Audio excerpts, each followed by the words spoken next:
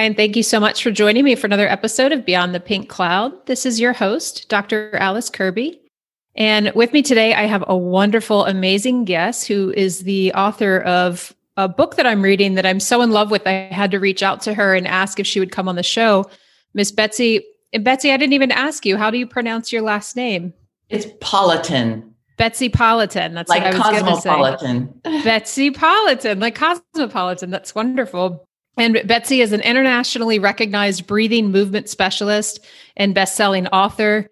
She is a master of fine arts, a somatic experiencing practitioner, and she's been teaching for more than 40 years and is currently a master lecturer at Boston University's College of Fine Arts. Her background includes 45 years of movement education and performance, as well as training in the Alexander technique, music, dance, yoga, meditation, trauma resolution, and the broader healing arts. Her work is greatly influenced by the teachings of spiritual and meditation masters. Betsy, thank you so much for being here today. I know there's more to your bio and we'll put that in the show notes, but I'd rather spend the time actually hearing from you. So how are you today? Oh, Alice, thank you. Dr. Alice, thank you for having me. It's really a pleasure to meet you and have this opportunity to exchange ideas and thoughts in our shared field. I love that. And it's really an honor to speak with you. I was saying to Betsy before we started recording how much I'm enjoying her newly published book, Humanual. So if you would, Betsy, would you mind just telling us a little bit about the book? Sure. I'd be happy to talk about the book. I know it's kind of a broad topic because it's an amazing book. Right. I can talk about, the creation of the book first. Why don't I do that? I actually started this book probably close to 15 years ago. Started writing it because I had all these thoughts about different things that I was learning and knew about and was interested in. And I showed my initial ideas to my daughter, who's a writer. And she looked at it and she said, Mom, this is so many ideas. This idea is so big that why don't you, because I'm not a writer. I don't consider myself a writer per se. It's not my vocation in life. So my daughter said, why don't you start, if you're going to start writing, why don't you start with something kind of simple, like, you're teaching, because I'm at the faculty at Boston University in the theater department and the music department. And she said, why don't you start just writing about what you teach? Because you know about that. So I thought, all right. So she said, that'll be easy for you. Well, it wasn't easy, but that took me about 5 years to do. And that book came out called The Actor's Secret. And it's about transforming habitual patterns to improve performance. But the difficulty or the interesting thing about the book is that it's written for actors, but it's not just for actors. Because I use the word actor in the Shakespearean sense, all the world's a stage and all the men and women merely players, because we're all actors, we're all playing roles. And so the book is for everybody. So anyway, so that came out. And then after that, I started working more with Humanual, and over the years, just spent more and more time with it. And the interesting thing is, when I went to publish it, a few of the larger publishing companies said to me, this book is amazing, it's groundbreaking, it's this and that, but you need to make this book, for us to publish it, you need to make it for people with anxiety or for people with depression or for this or that. And I tried, I thought, I just can't do that. I wanted to because it was good opportunity with these publishers, but the book is for everybody, and I thought it was kind of interesting that now here's a book that is for everybody, and it says it's for everybody, and they want me to go back and make it for a specific group, whereas the actor's book was for a specific group. But, so life is interesting in that way. But the Humanual book itself is really for everybody. It is. I mean, I think you say it's a manual for being human, and I haven't read the entire book. And I'll say this too: it's a really lovely book if you do just read bits and pieces here and there. At least that's been my experience. I learned something. There's all these wonderful exercises that are so simple yet so profound that you have scattered throughout the book. Not scattered, appropriately placed throughout the book, that are just really easy to use, but transformative in how we relate to our human bodies and our human experience. So how was that for you, Betsy, having to go through that rigmarole with the publishing companies? Did you go through a smaller publisher eventually? I guess I don't know that he's considered smaller, Waterside.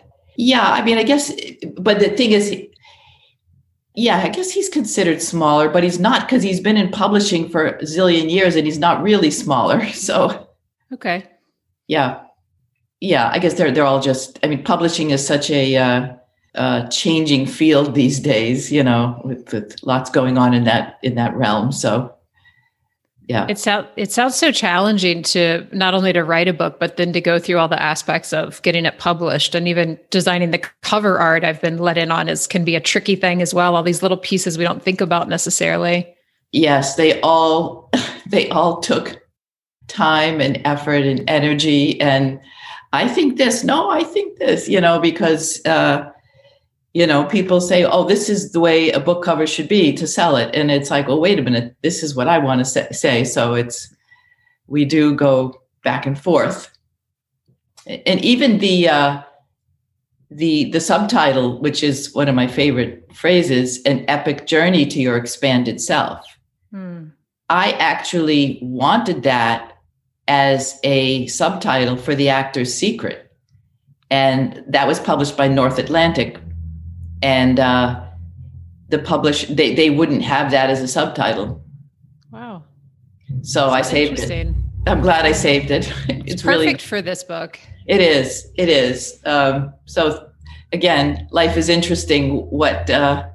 How we think in one moment that we want, I want this to happen here, but it doesn't happen here. But then 10 years later, it happens somewhere else. So I think that's a good lesson, probably for me in this moment as well, maybe for some of the people listening to keep that in mind. And I'm glad you mentioned the subtitle, because I wanted to ask you if you could talk a little bit more about the expanded self and what this means. Yeah, I mean, I think this is something that we all long for, whether we're aware of it or not, because life comes along in its many forms. And most, or if not everybody, encounters some element of compression or contraction or fragmentation or disconnection, not done intentionally many times, but it just seems to happen that way. And so there's an aspect inside of us, in all of us, that somehow wants a bit more. And it's, the expanded self is on so many different levels. I mean, it is physical, because there's this element of, contraction in right now we're on podcast, but I'm curling in my shoulders and putting my arms together and folding in on myself, which is what often happens when there's difficulty or shame or any of those. And so some element of expansion in the physical realm opens something, our breath, our feeling. And then, it's the same thing with in the mental, our thoughts get, narrowed in, again, contracted in, and we don't see all possibilities in a situation. And then spiritually, is there even a spirituality to go to? Do we even lose that totally? So the expansion, again, can be on all the different levels that we exist on. And that invitation to have just a bit more to open to our life force can just be so exciting, satisfying, scary, all of the above. But we all, most people seem to have a longing for a life that's, a bit more. A bit more. And I love that you talked about it on all these different levels, because you do such a beautiful job. Just your history and your years and years of work and expertise, you're able to combine these different aspects of self, from your rich knowledge of the musculoskeletal and the nervous systems and those physical moments of expansion where it doesn't necessarily have to be going from that curled up position to this, rimrod, I'm straight, I'm tall, but when both are sort of these forced mechanisms that don't allow us really to let our body lead the way or guide the way. And I love that you have this overlay of all of these concepts, the physical and the spiritual, and working with the neurophysiology. I don't know that I have a question there. I find it such a wonderful and like fully engaging approach to working with our bodies. Yeah. Yeah. And even as you notice in the book, and by the way, I was thinking that the way you said, that you're reading the book and taking your time and reading here and there, that's exactly how we would do what we would do with a manual, pick it up for this or that. It's not, actually one person did say to me, she wrote to me and she said, "Oh, this is a page turner." And I was like, really? Because most people don't see it that way. It takes a long time to read if you're going to read the whole thing or just read it here and there, which is perfect. I guess my question or thought around that is why, and I know there's so many pieces that go into that, but I believe that really is our natural state. And yet as humans, we do tend to get so bogged down with all of these other things. Like, why do you think that is? Is that just the nature of humanity and in our present day time? Yeah. I mean, I think culturally that just for one example, like when I'll speak for how it was for me when I was younger, like in first grade, or in the United States, what's called first grade, because I know in other countries it's different levels they call it different things.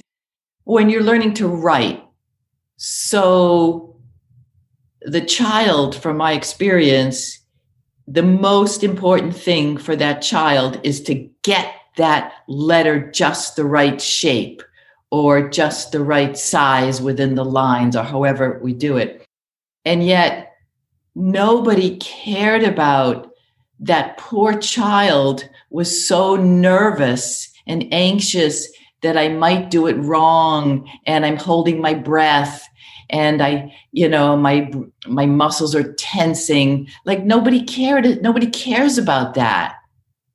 And that's, so that's our training, is that just get it right. Mm-hmm. And yet a healthy, resilient nervous system, I think, is a lot more important than getting those letters just the right size and shape when you're so young. So I think our society does not offer us the potential to train ourselves on all these different levels. I mean, don't you think? 100%. I mean, I spent 7 years in school studying health promotion and got my doctorate in physical therapy, which is I'm a musculoskeletal expert.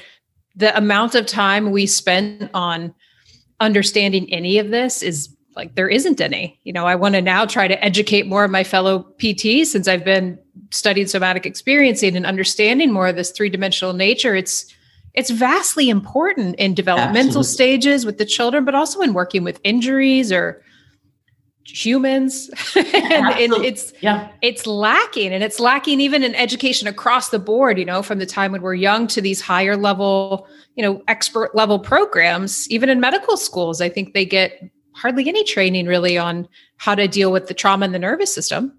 Yes, I'm told that the in medical school there's barely a class on trauma, which is it's bizarre, mind-blowing, because it's everywhere, and it's so much the foundational reason for so many illnesses, and so many, like, people have a frozen shoulder or something like that. And, it's do the exercises. And yes, these things can help here and there. But sometimes it's like, when I was growing up, I was bullied and all I wanted to do was punch that person. And it's that fight punching incentive that's just held and never got to be expressed. That's why my shoulder's frozen. And all the exercise on the planet might help it a little, but they're not going to get to that root cause, which when you think about it, it's a shame that these things are not more widespread, which is why I write my book, which is why you do your podcasts and your teaching.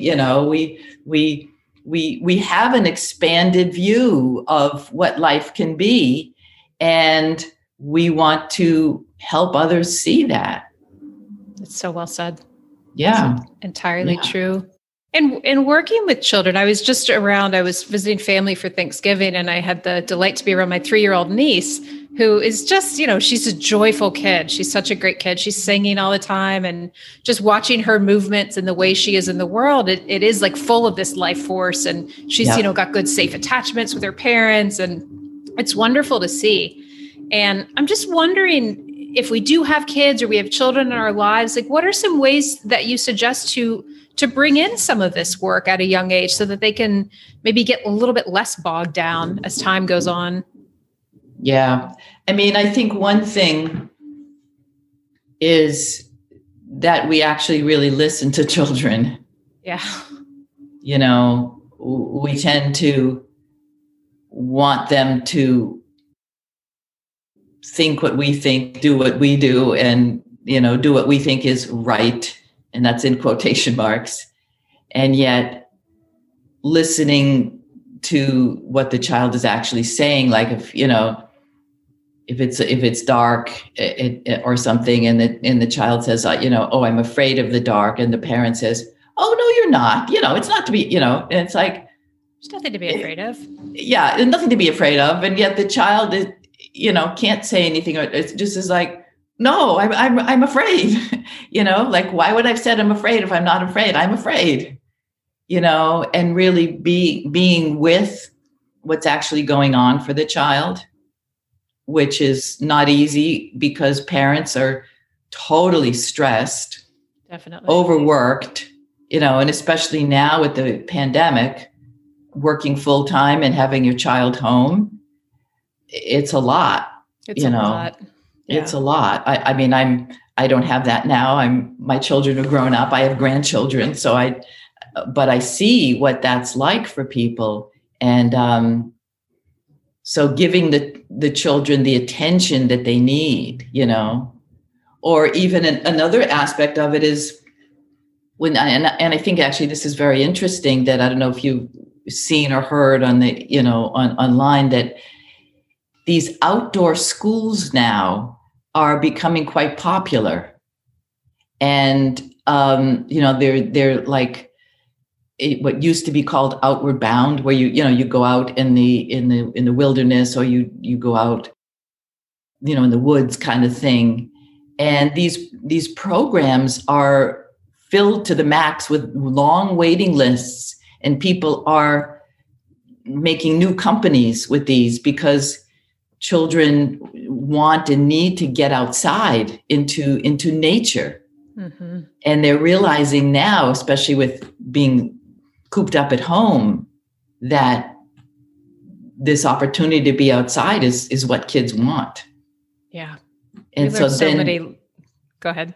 I was just going to say they get to move, they get to run on grass or on pine needles instead of on concrete. It's a little different.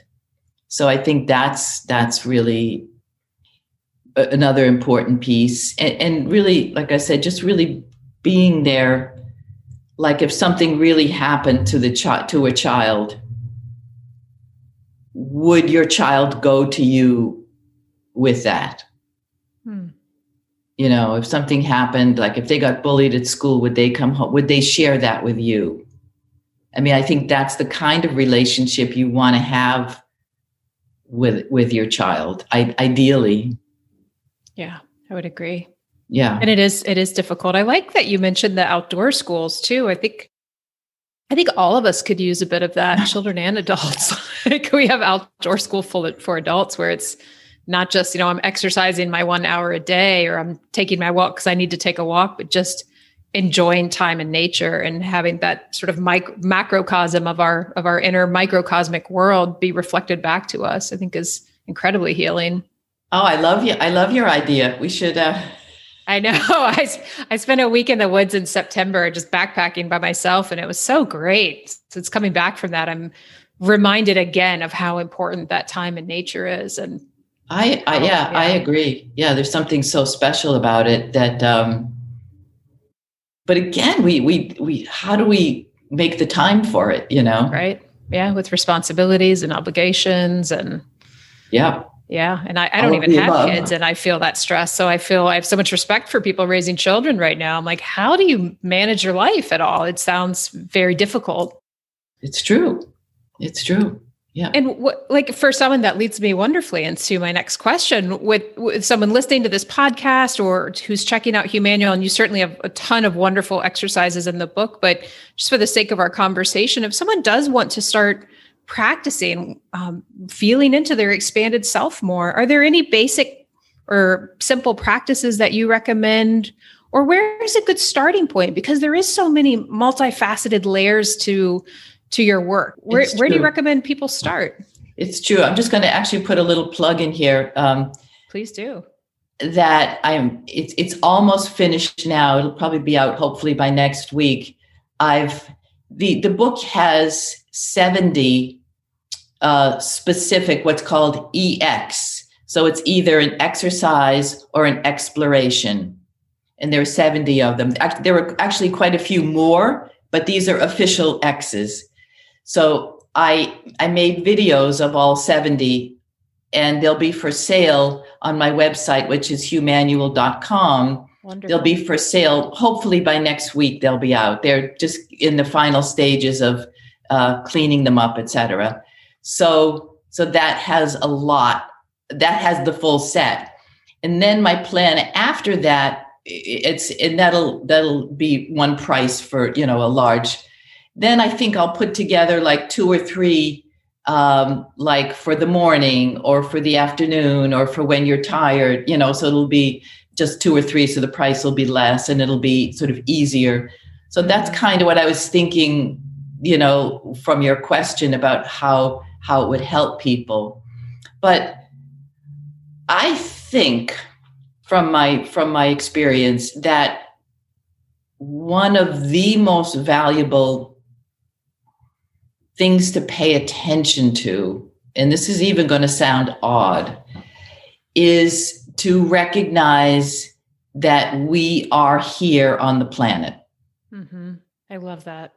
I mean, like I say, some people listening will say, oh, what the hell is she talking about? Of course we're here on the planet. But so this is one of the simple explorations. If you, right now, wherever you are, just notice, are your feet on the ground? Okay. And if they're not, for now, first notice that they're not, that their choice is not to be on the ground.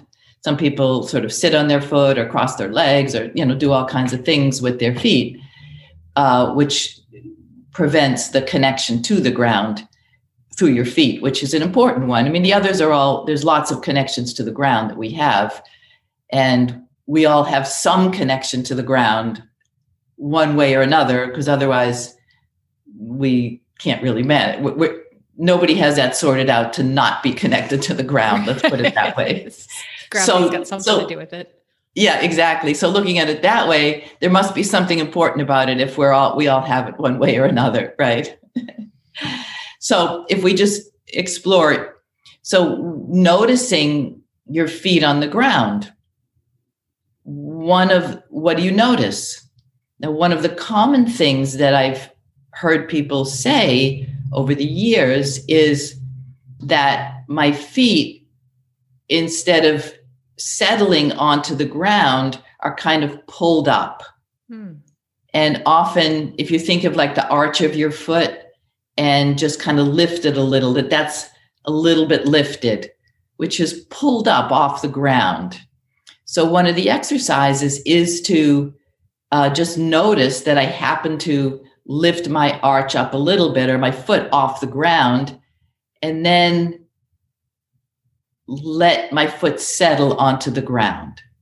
So in this moment, anybody listening, just see what it's like to let your foot just settle onto the ground just a little bit. How that is for you, if you can sense into that. And then you might notice that,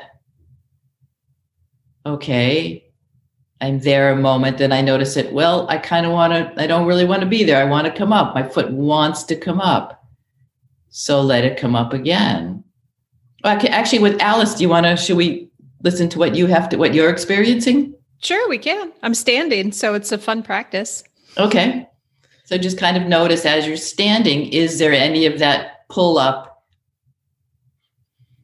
I think my feet tend to want to be down and sunk in, like my arch is pretty flat. Okay. In general. So when I think about the pulling up, it's more of a conscious movement on my part, sort of feeling the lifting up. I like it better. I like being more firmly planted, but I've done through this a few times as you were talking, sort of the lifting and the settling and noticing. And there is kind of a sweet spot. That's not how I was standing originally, where a little bit of that lift with the settling actually feels more comfortable for my knees and for my legs. And it's like a new layer of settling, maybe. It's interesting. Exactly. Yeah. Or a new layer of actually being here. Yes. So with what you said, the way you said it, you said that your arches tend to settle down. So notice that as your arch settles down, it's possibly the outside of your foot that raises up a little if your arch settles down. Mm-hmm. And so you could explore that coming up and down. But like you said, then you find some spot and then you just took a breath. There was just a bit more breath in your chest there. So neat. These little moments of awareness. I love that you're talking about it because it can just change everything. It can change our relationship to being here on the planet and being in our bodies here on the planet. Exactly. And there's so much information that we're given all the time that we just, you're taking a much bigger breath now. Yeah, I can feel that one all the way like through my chest and down my back. Exactly, because when we perceive the support from underneath, we don't need to hold ourselves in the same way. And that's kind of just what happened. There's some idea of the support came up for you. And in that moment, you didn't need to hold anything. It just like allowed the support to come through. Because we tend to hold ourselves up. Yes, we do. And we're not just letting our structure support us, which is a really nice place to find when we can. Exactly. Yeah. Oh, that's lovely. Yeah. And so in those moments, one of the places everybody holds themselves up or holds themselves again is the shoulders. And so when I realized that I'm supported from underneath, I don't really need to hold myself up, then my shoulders can release, which then allows that breath to flow in without somebody saying, take a deep breath. Mm-hmm. It comes from a different place. It's what I call a spontaneous breath. Yes. Instead of a breathing exercise. And I'm curious, I'm so glad that you just mentioned that because I have this long-standing question about breath work. And I know you're an expert in breath work and you've studied Who's the man you studied with? I can't pronounce his last name. Carl Strogaard? Stau. Stau. It's Stough, Carl Stau. Stau. Okay. And As so a matter of fact. Oh, go ahead. As a matter of fact, there's a new popular book by James Nestor, called Breathing or Breath. Fairly, probably like a bestseller or something like that. It's about breathing, and he talks about underwater breathing, and it's an interesting book. But one of the things is that he's got a whole chapter on Carl Stau. Interesting. Yeah, it is interesting because nobody talks about Carl, and he was probably because when I was looking into breathing, I was working with a lot of singers. I was teaching at Berklee College of Music for 25 years and working with a lot of singers, vocalists, people who use their voice. And so I was very interested in, once I realized breathing had a lot to do with it, I researched a lot of breath people, and I just thought, that doesn't sound right. I don't know. I don't think that's exactly what. But when I met Carl, it was like, wow, he knows what's going on with breathing, and very few people do. That's wonderful. You're able to study with him, and for quite some time. Yeah, right? You studied with him for a while. Yeah. But then he never trained people because he was very skilled in a way that not many people are, because he had a very finely tuned ear, which many musicians have. But along with it, he had what we call in the sort of hands-on world, he had really good hands. So he did hands-on work that he knew exactly where to go. And so the combination of having a good ear and having good hands, not many have that. People have one or the other usually, but to have both is rare. So he never would train anybody. But he sort of trained me because I was with him a long time. And then he passed away suddenly, which was very sad. And he named 12 people that were qualified to pass his work on. And I was honored to be one of them. Wow, that is quite an honor. Yeah, it's very special because even today, his work, there was complications when he passed away. His family didn't really let the work be, continued and stuff like that, family stuff, which was a shame because it's brilliant work, but it never really, it should in quotation marks, become mainstream because it's so helpful. Like so much of what we're talking about today. Exactly. I'm sorry, I interrupted you. You were talking, you started a question. No, it's fine. I do have a question, but I love hearing that background too about Carl Stroud, and I'd love to learn more about his work at this point. So I'll have to look into that.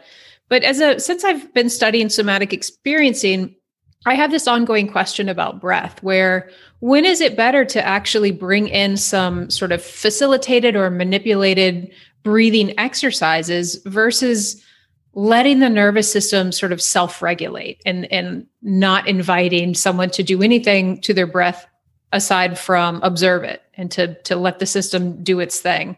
What have you found? Are there certain times when you use one over the other? I know you're very skilled in both of these modalities, so I imagine your understanding is much deeper than mine. So I'm curious as to your thoughts or your approach on that question.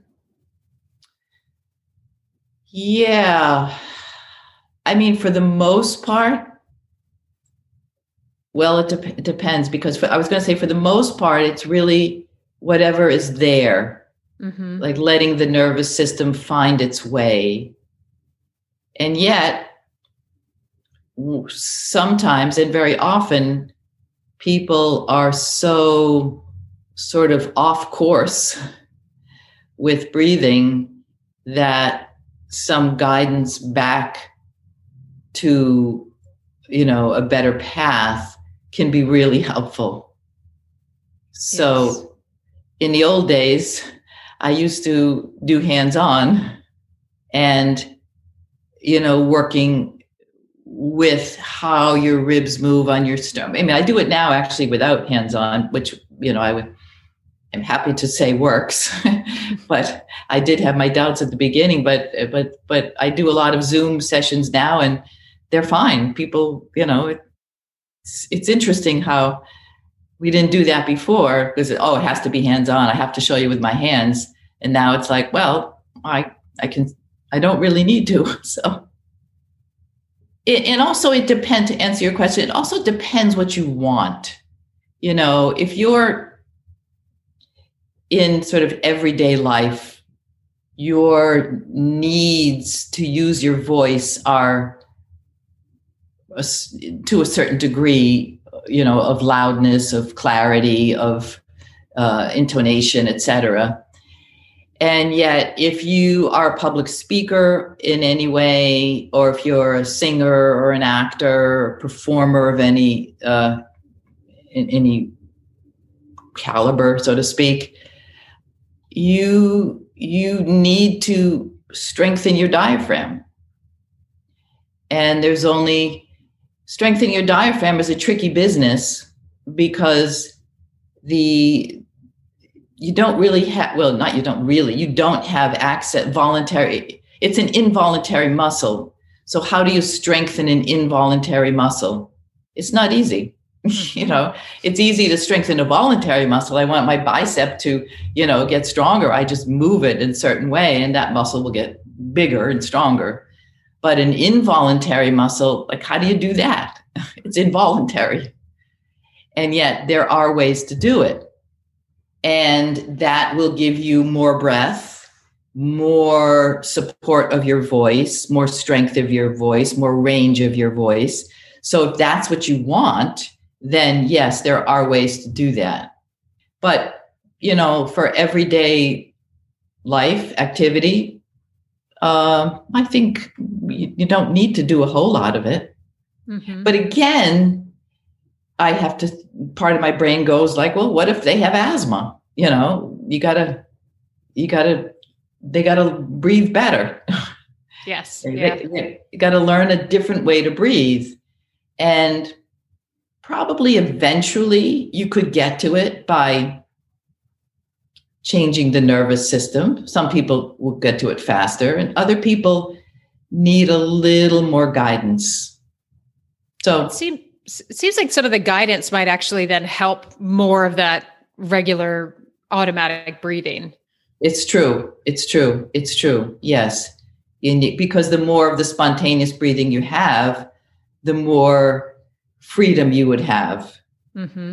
What about for things like in the moment stress or anxiety? Because I know it's really popular to do your deep breathing, which, certainly extending the exhales can be very beneficial. But a lot of the times I'll teach for people to, unless it's really a high panic state, to really observe their breath and then see what happens. Because typically with the observation, things will change on their own. So I'm curious, what are your thoughts on that and around that arena? I think I agree with you on that. I actually probably never tell anyone to take a breath. I'm much more interested, like you said, or like you're doing, what is happening with your breath. And as you observe what's happening and you're aware of the potential, well, here's another thing that what I might say if somebody is anxious or stressed, I would not say take a breath. I would say, what's happening with your breath, or what do you notice? Mm-hmm. And then I might say something like, you want to remember that your ribs are attached to your sternum. And each place where your rib attaches to your sternum, there is potential movement there. So what happens when you notice the movement of your sternum, of your ribs on your sternum? And what do you notice with that? See, now for me, that's going to change something about the breath. Mm-hmm.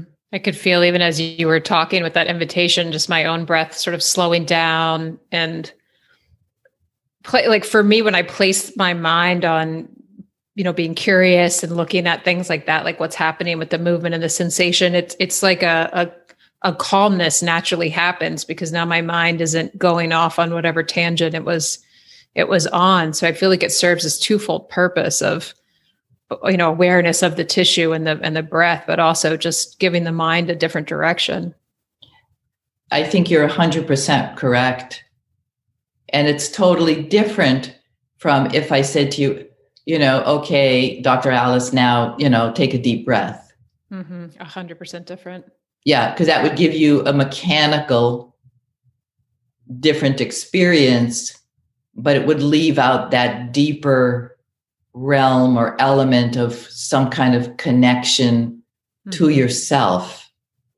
I feel like that kind of command too, it almost feels not assaultive. That's not the right word, but a little maybe harsh or like too directive. Like it takes away that connection that I might otherwise get to experience with myself when I'm just being very directive in that kind of moment, which sometimes we need to be directive, but I totally agree with you. I guess I would use the word manipulative. That word. Yeah, that works as well.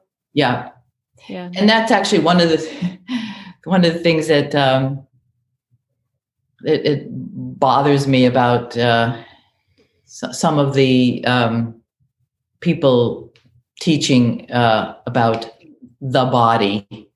And they, it's like, well, if what you really want to do is you really want to sit up straight. So just lengthen up your back and stiffen it up and you'll be, that kind of thing. And I just cringe at somebody with authority speaking like that, because that's not what wants to happen.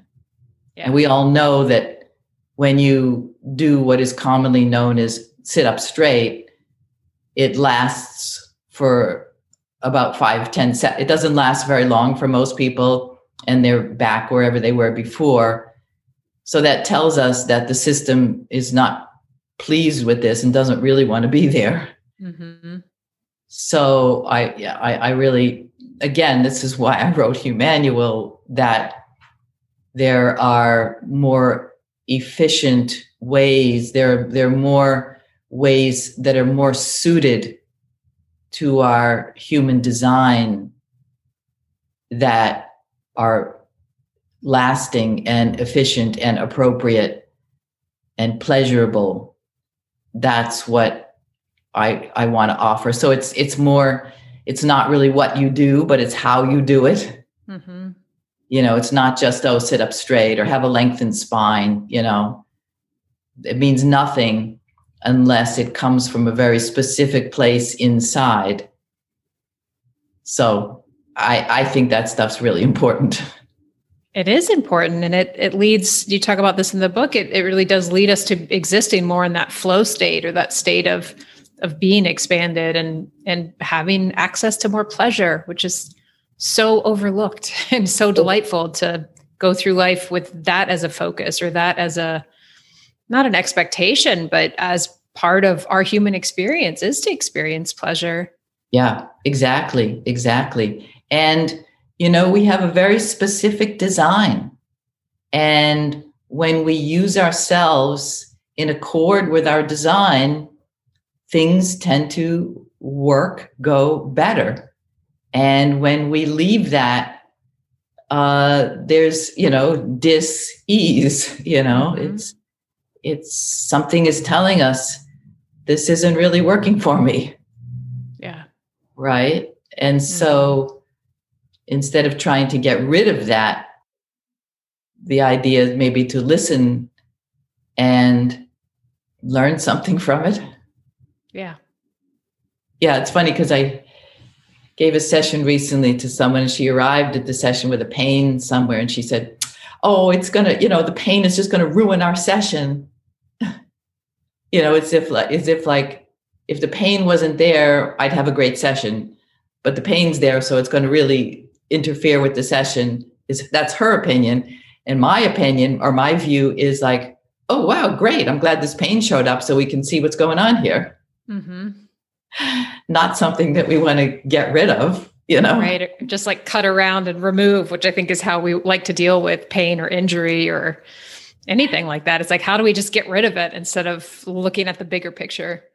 Exactly. Yeah. And the more, more of us speak like this, hopefully the more the idea gets infiltrated into.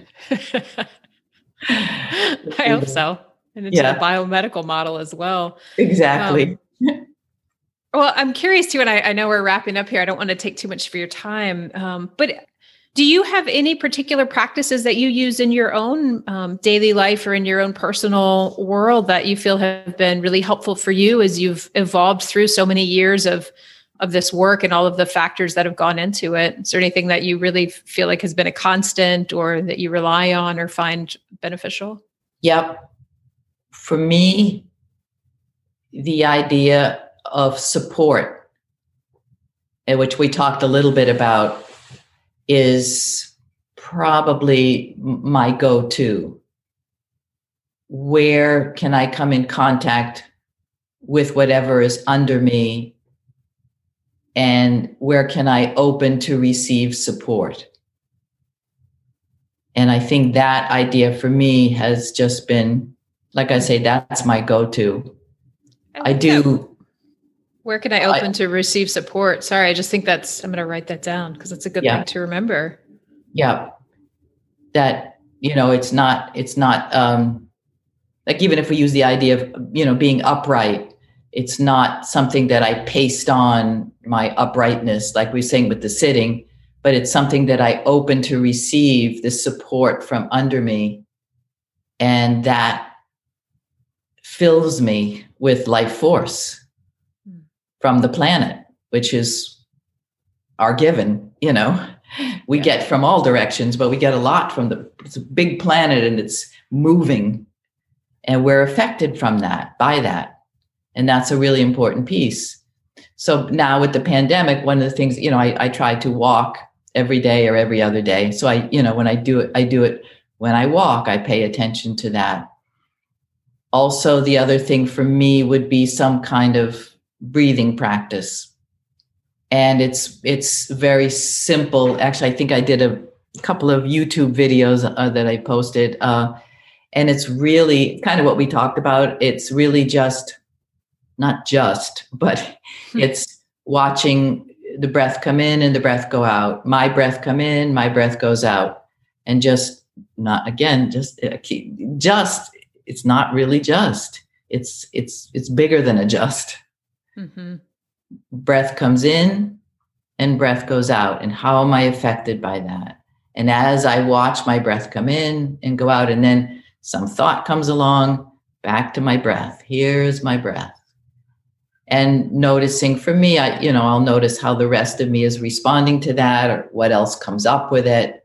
But really watching my breath has been for years a meditation or practice for me. So I think for me, it's that.